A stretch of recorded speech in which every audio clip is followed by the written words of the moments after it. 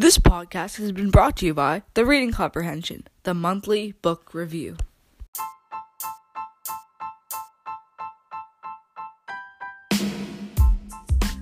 Hello, folks, and welcome to our podcast. In today's episode, we will be reviewing a novel based on a true World War II story by Alan Gratz called Prisoner B 3087. This book is suitable for ages 10 to 15. Not too dark, but you will need a deep understanding. Krakow, Poland, 1939. Yaneks sat around the couch with his Jewish family one night listening to the Polish radio. Yanek is a 13-year-old boy living in an apartment with his mother and father.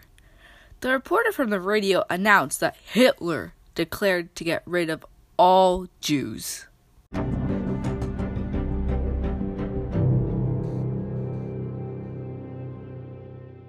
That night, the Nazis rolled in, burned down Jewish buildings, and made many anti-Jewish rules, including a 10 o'clock curfew. Yanek and his family watched from their windows in disbelief, but still had hope it was going to be okay. The Germans locked up the town and brought in many more Jews. It got to the point where Yanek's family had up to 4 living families in their 3-person apartment.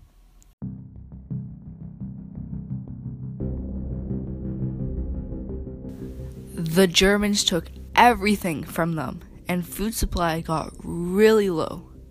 After a few months of scarce pain, it got even worse. The Nazis were deporting Jews to concentration camps.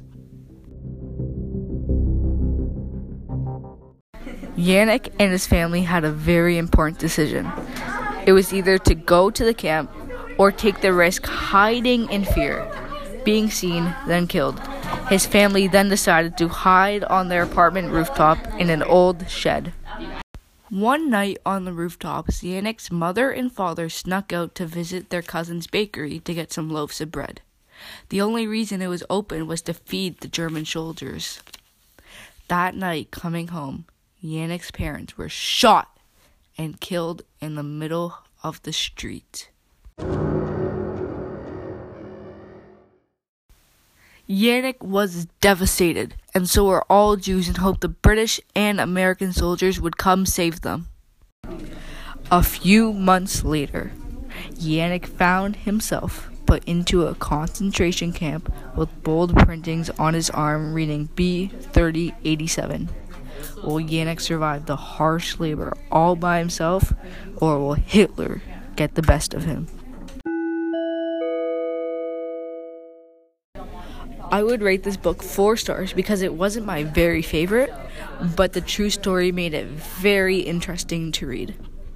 The people who would like this book would be the people that are interested in the history of war. Every page leaves suspense and makes you keep on reading. There's a lot of action and life-changing adventures that you might not knew of. You might not like this book if you're not interested in war, furthermore saddened about the tragic events that happened. Thank you for listening, and we hope to see you next time.